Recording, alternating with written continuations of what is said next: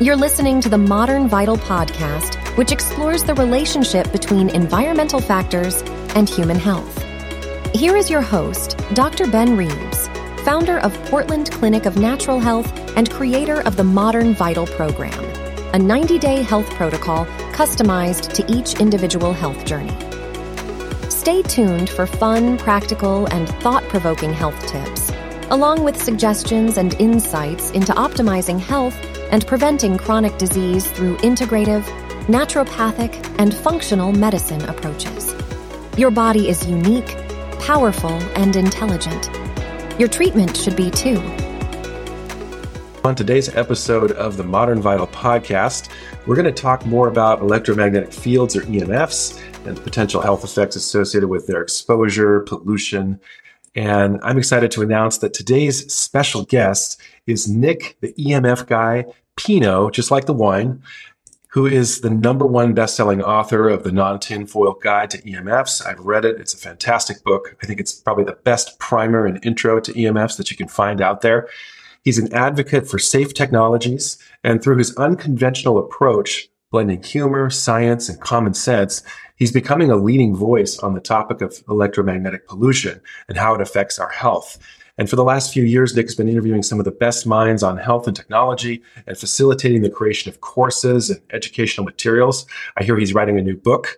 He's raising awareness on this very important topic. And you can find more about Nick at theemfguide.com. We'll also have a link in the notes. Welcome to the show, Nick. Thanks so much for having me. It's an honor. Thank you so much for taking time out of your busy schedule. I know you're over in Europe and attending conferences and writing and all the things. So let's just jump right in. I mean, I want to hear a little bit about your story. How did you get into electromagnetic fields? I'm still wondering about it. And now it's been almost 7 years full time that I've been writing and thinking about EMFs and running around with meters and making people scared about it. You know, we're laughing, but in the end, it is a big daunting topic. I think this is really what hit me hard when I started reading about EMFs as a citizen journalist, a curious guy with a background in communications.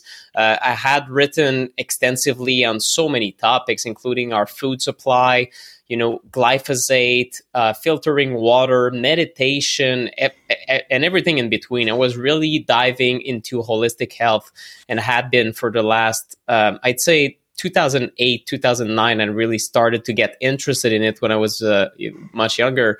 But really EMF slapped me in the face really as a topic when I realized that all the devices, the everyday gadgets that were told by every institution, we're told by Health Canada back in Montreal where I live, we're told by the FDA and the FCC in the United States, and we're told by other health agencies all around the world for other countries that these things do nothing at the power levels that we're exposed. So they do nothing negative. All they do is better your life, right?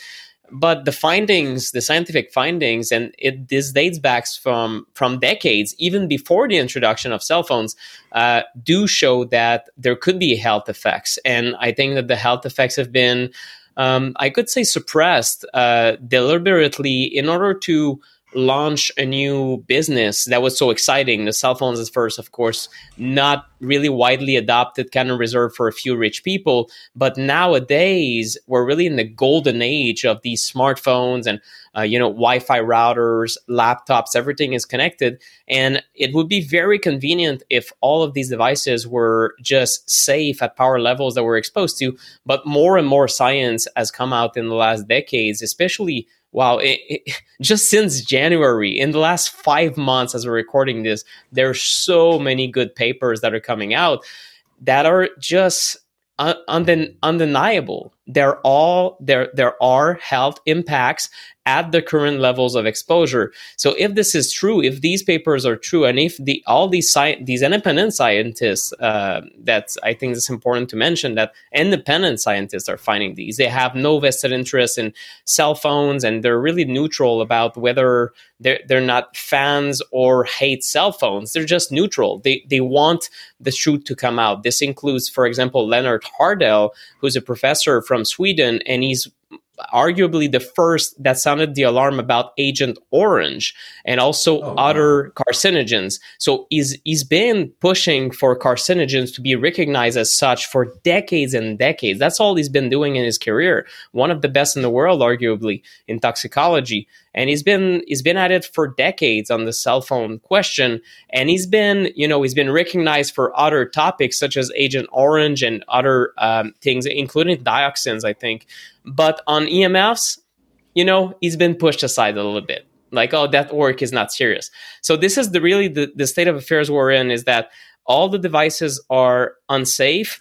The public, and myself included, were using these devices. And where do we go from now?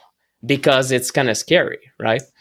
Yeah, absolutely. And here in naturopathic medicine, we have something called the doctrine of individuality, where every individual has unique biochemistry. And we see this a lot where people, we've got the hypersensitive people on one end of the spectrum and then people who don't seem to react. Yeah. And I think we're all wondering, how much are these really impacting us?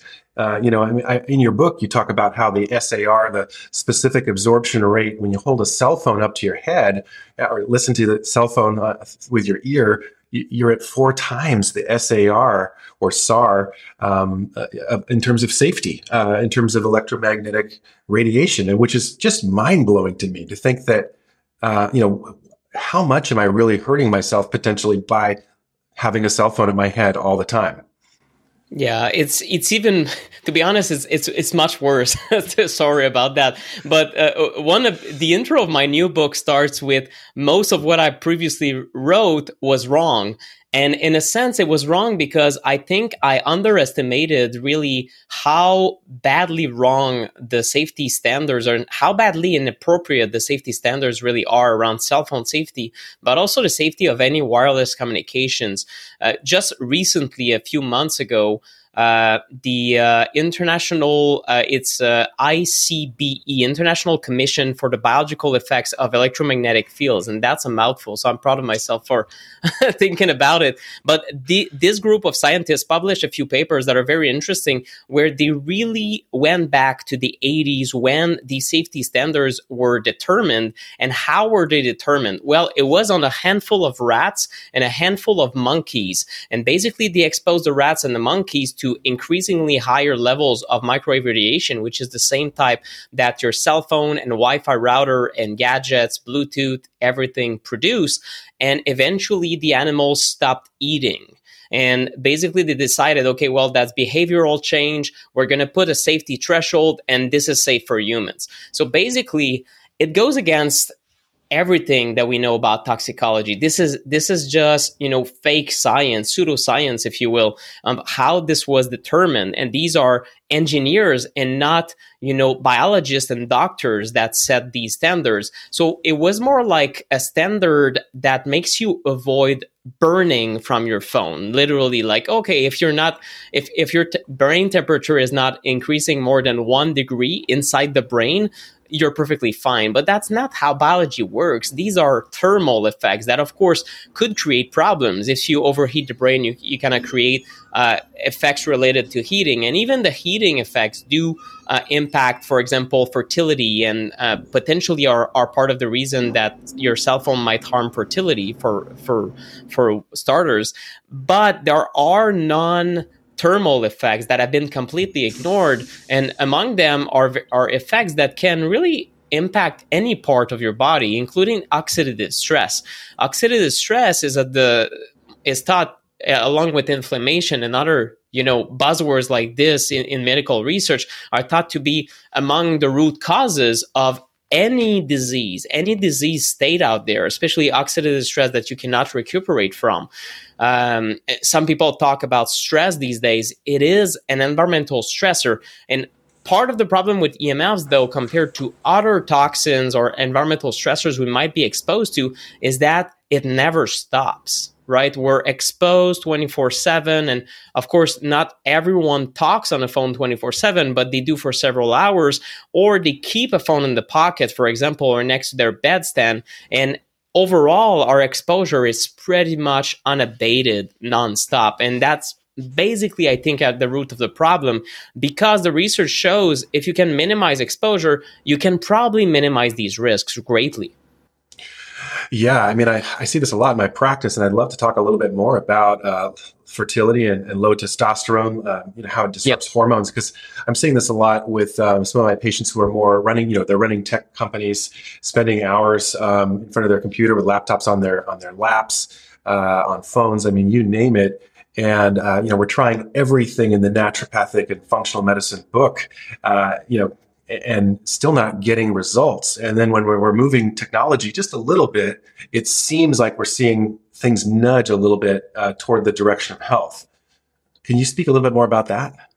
Sure. There's been concerns about fertility for more than a decade. I would say more than 2 decades now. Even in the military personnel exposed to radar, which is, again, the same technology, microwave emissions, although at a much higher power, it was known that this can harm fertility.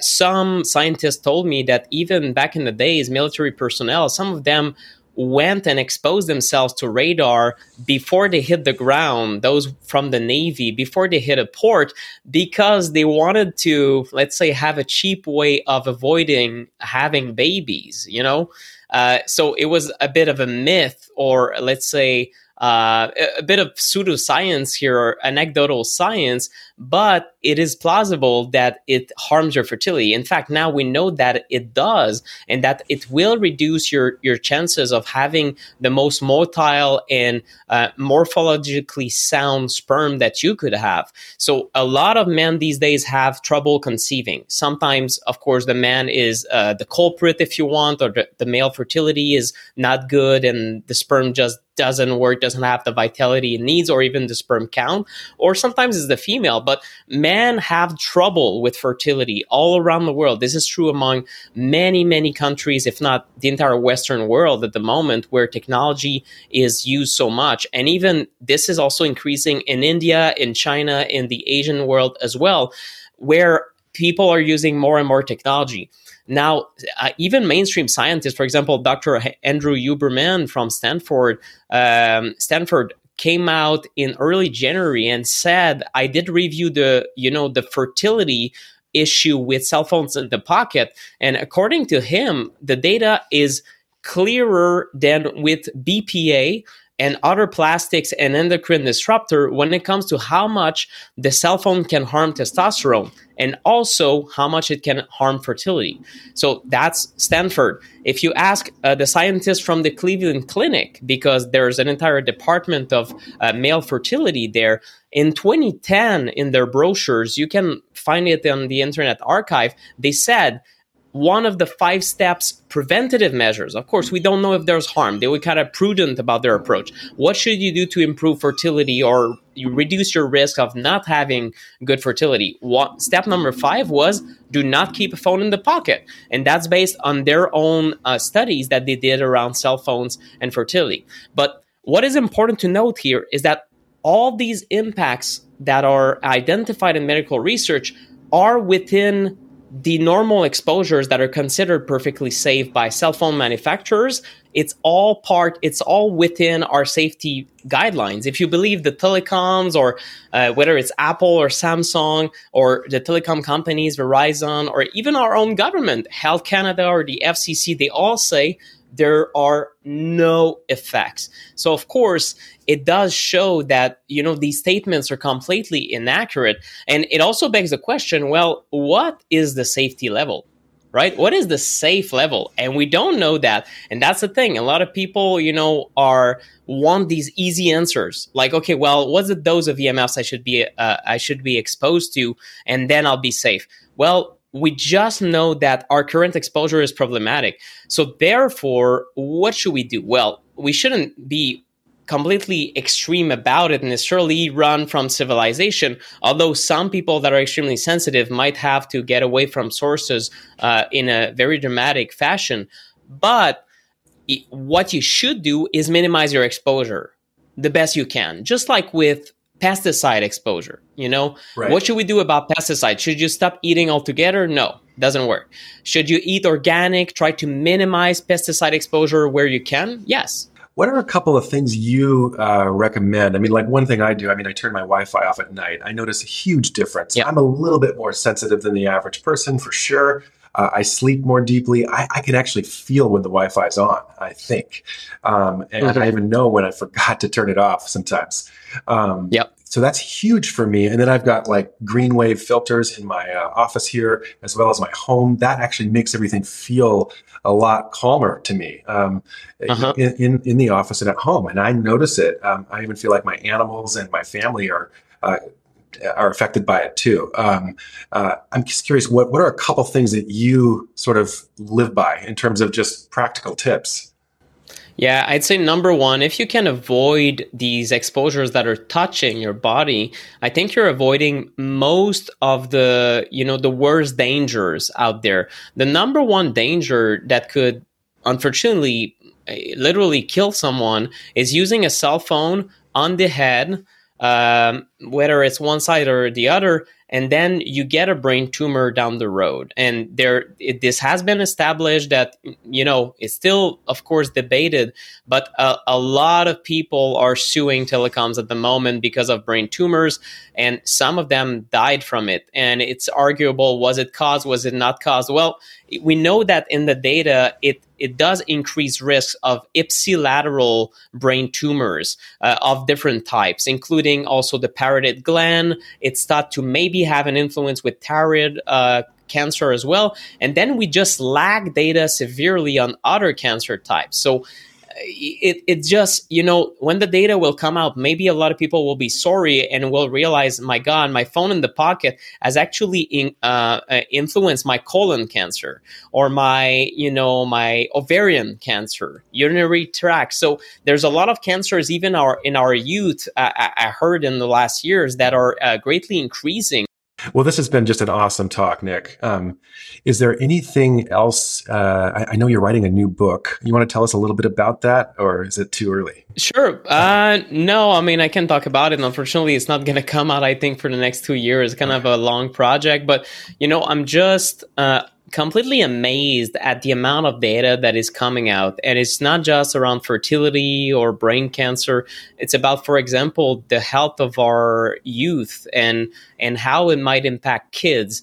There's Dr. Hugh Taylor from Yale, who's a researcher, has been running experiments on rats around prenatal exposures to EMFs. So in other words, mothers that are using phones or maybe using a laptop on their belly, as a lot of pregnant moms unfortunately do, and what is the impact on their offspring. So of course, we don't test on actual pregnant mothers. There is epidemiology where they look at past exposures, and there are 6 different large cohort studies that have shown the same data, that it might, the more a mother is exposed before birth to cell phones or other wireless technologies, the greater the risk of their child developing ADD, ADHD-like symptoms, or even allergies. So we don't know exactly, what's the mechanism here. Is it that it impacts the maturation of certain parts of the brain? We don't know. Is it the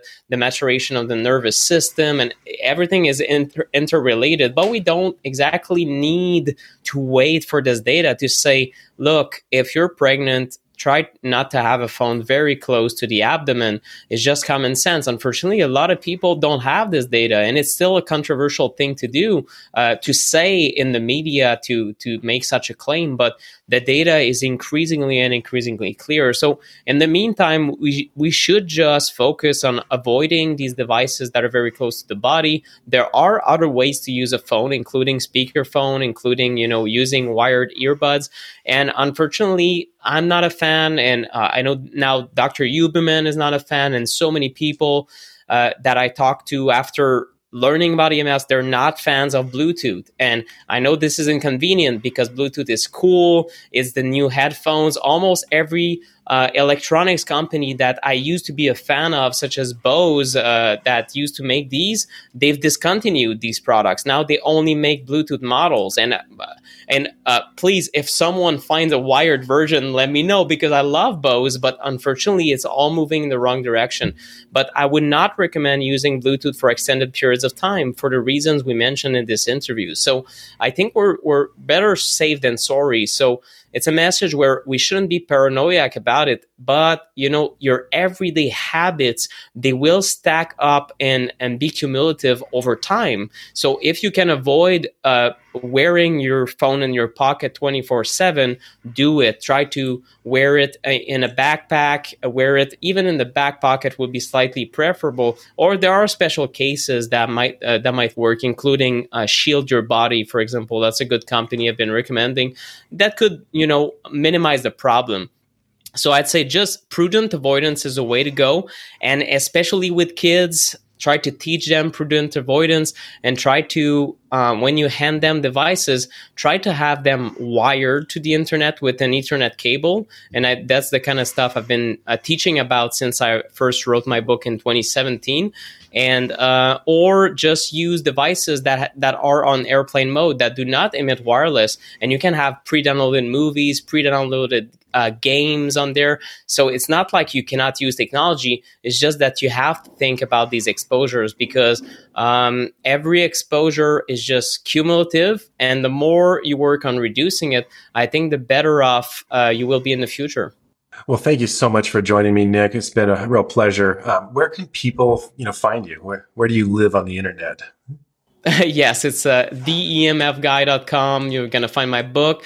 I also have a course to help you apply the book. It's called Electropollution Fix. So even my entire mentality around, how to eliminate sources, how to minimize exposure has evolved a lot in the last 7 years. And the most up-to-date version of, my recommendations and really how to take it to the next level and make your home a safer place to live in. It's all in the course also. So this can all be found on my website, including my newsletter. Awesome. Thank you so much. And that concludes today's episode of the Modern Vital Podcast. We would love to hear from you. We value your feedback. If you have any questions or suggestions, please reach out to me at ben@modernvital.com. Also, please leave us a review if you enjoyed this episode. We look forward to having you join us next week for another exciting episode of the Modern Vital Podcast.